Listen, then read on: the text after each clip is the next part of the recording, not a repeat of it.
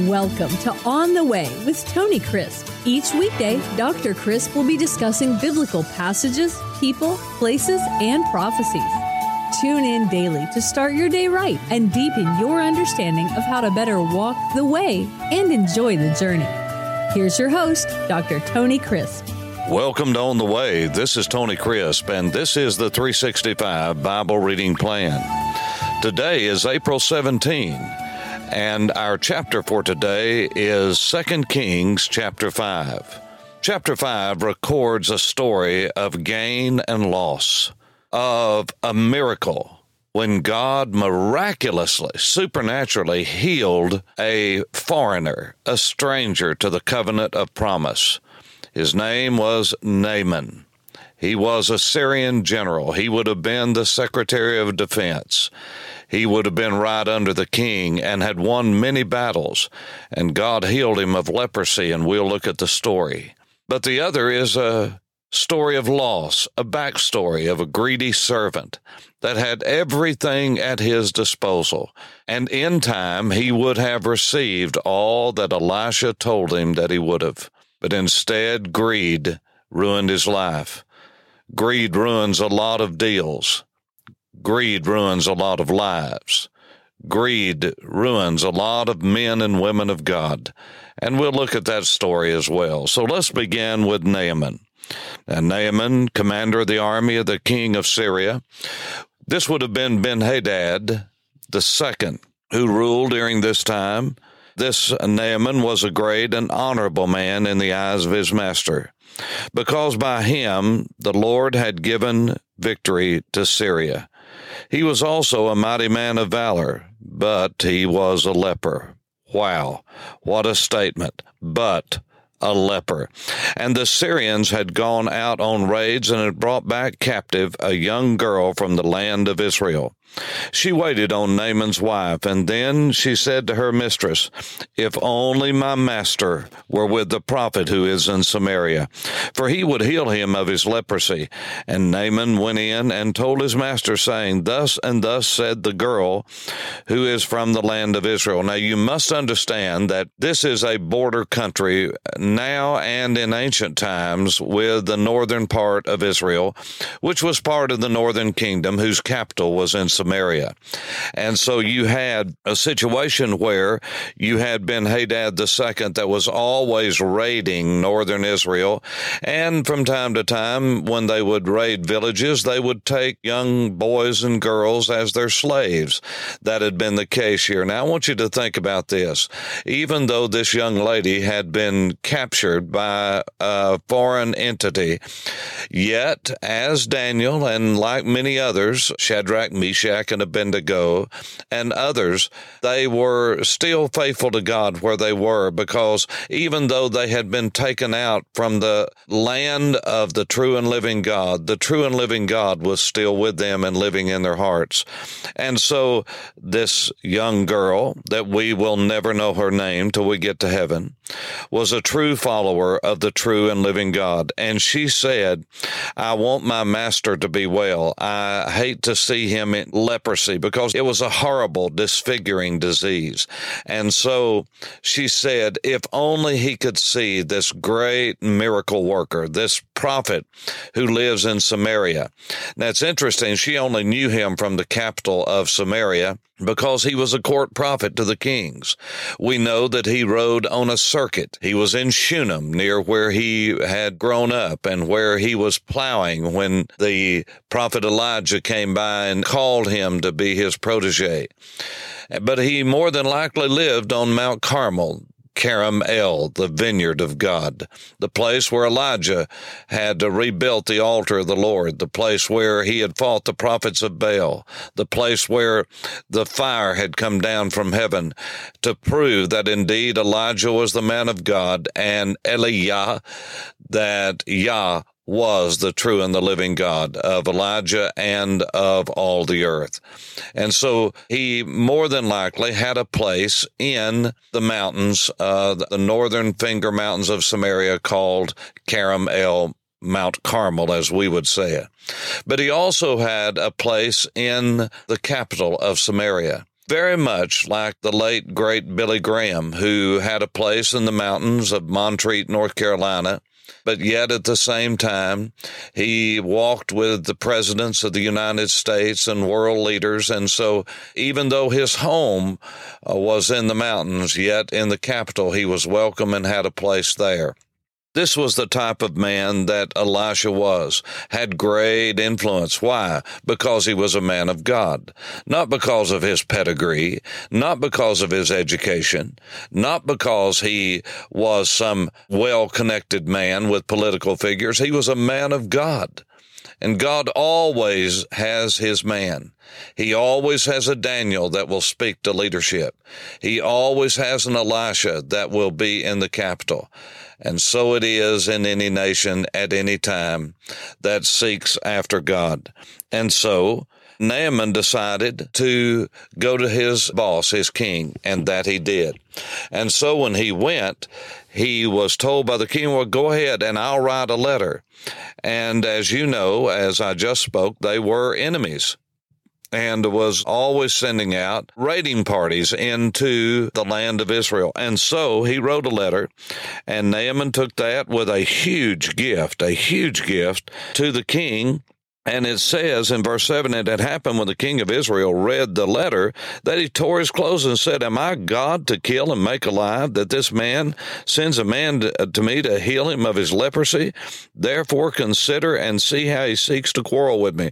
The king of Israel didn't take this lightly. He said, who am I? Am I God? Am I able to heal people? Because he thought it was in the capital there that the king, being the chief person of the land, would be the one that would heal him. And so Elisha, the man of God, heard that the king had torn his clothes, and he sent to the king saying, why have you torn your clothes? Please let him come to me, and he shall know that there is a prophet in Israel.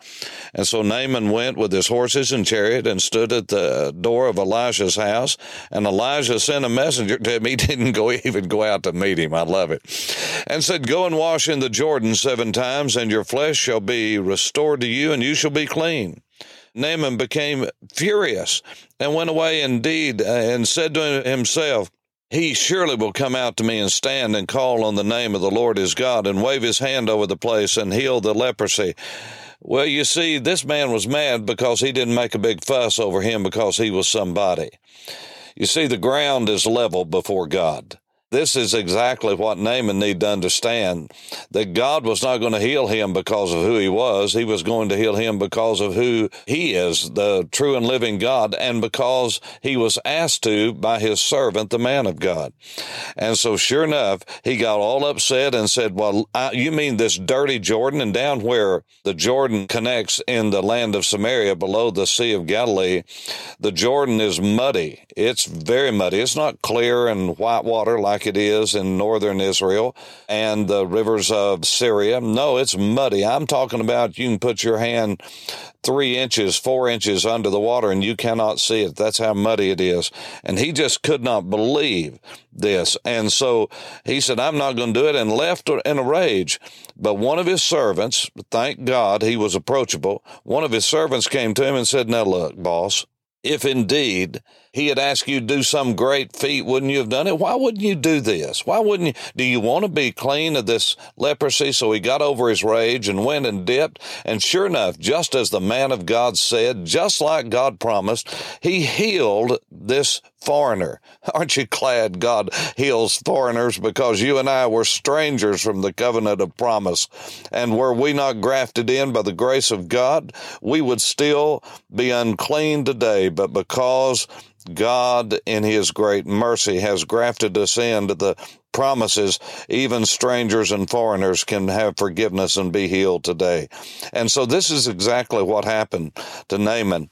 So he went back to Elisha and said, look, I've made a mistake. Whatever you want, let me give you a gift. I mean, I am healed. The true and living God is the God of Israel, and he is the Lord, and he calls his name Yah. That's all he knew, because no one knew the name of God, the true and living God, because his name is unspeakable. So they did not know how to pronounce it. And so he just said, your God, Hashem, the name, this God, Yah, has healed me, and he's the true and the living God. And he said, look, I'm going to have to go back and live in this wicked place, but your God I know is the true and living God.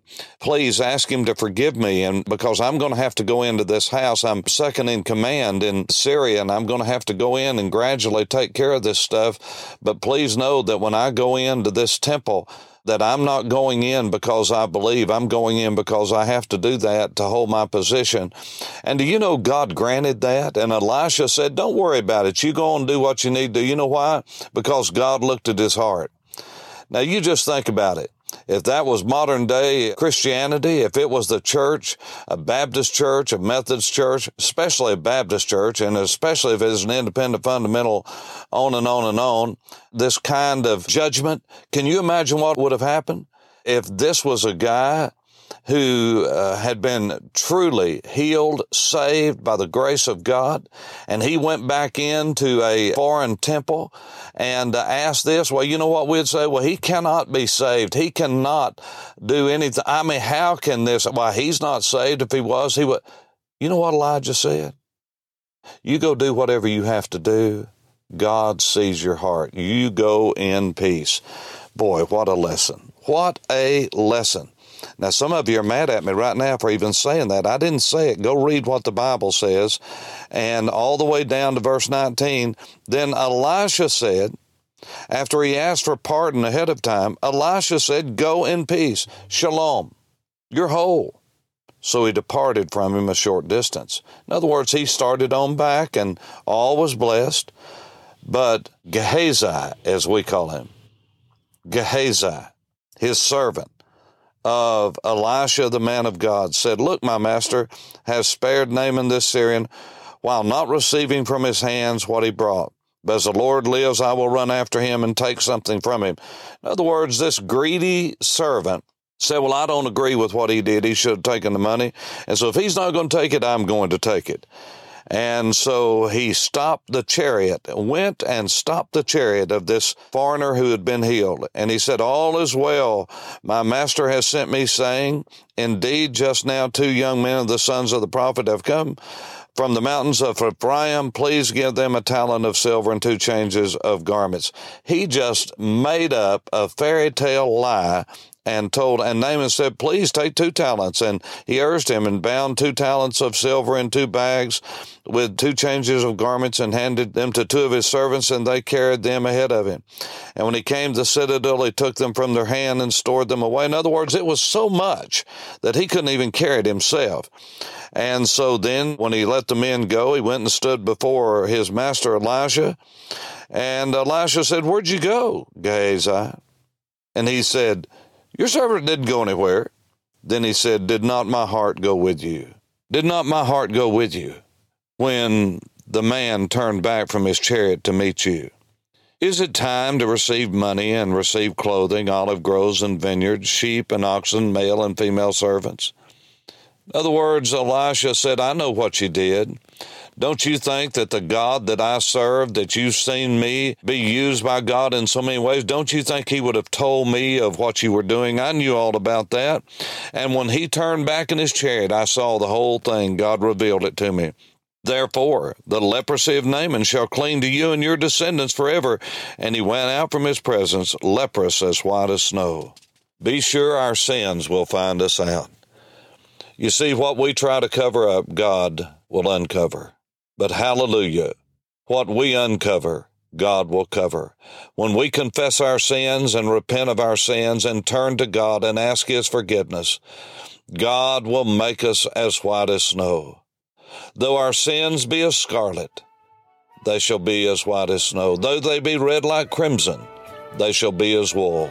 Thank God for his mercy. Thank God for his forgiveness. Thank God that he welcomes in even a stranger and a foreigner.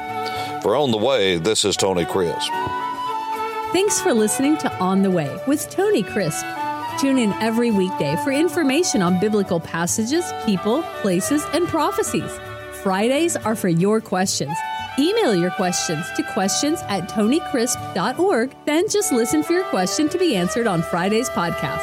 That's questions@TonyCrisp.org. Thanks for listening and have a blessed day on the way.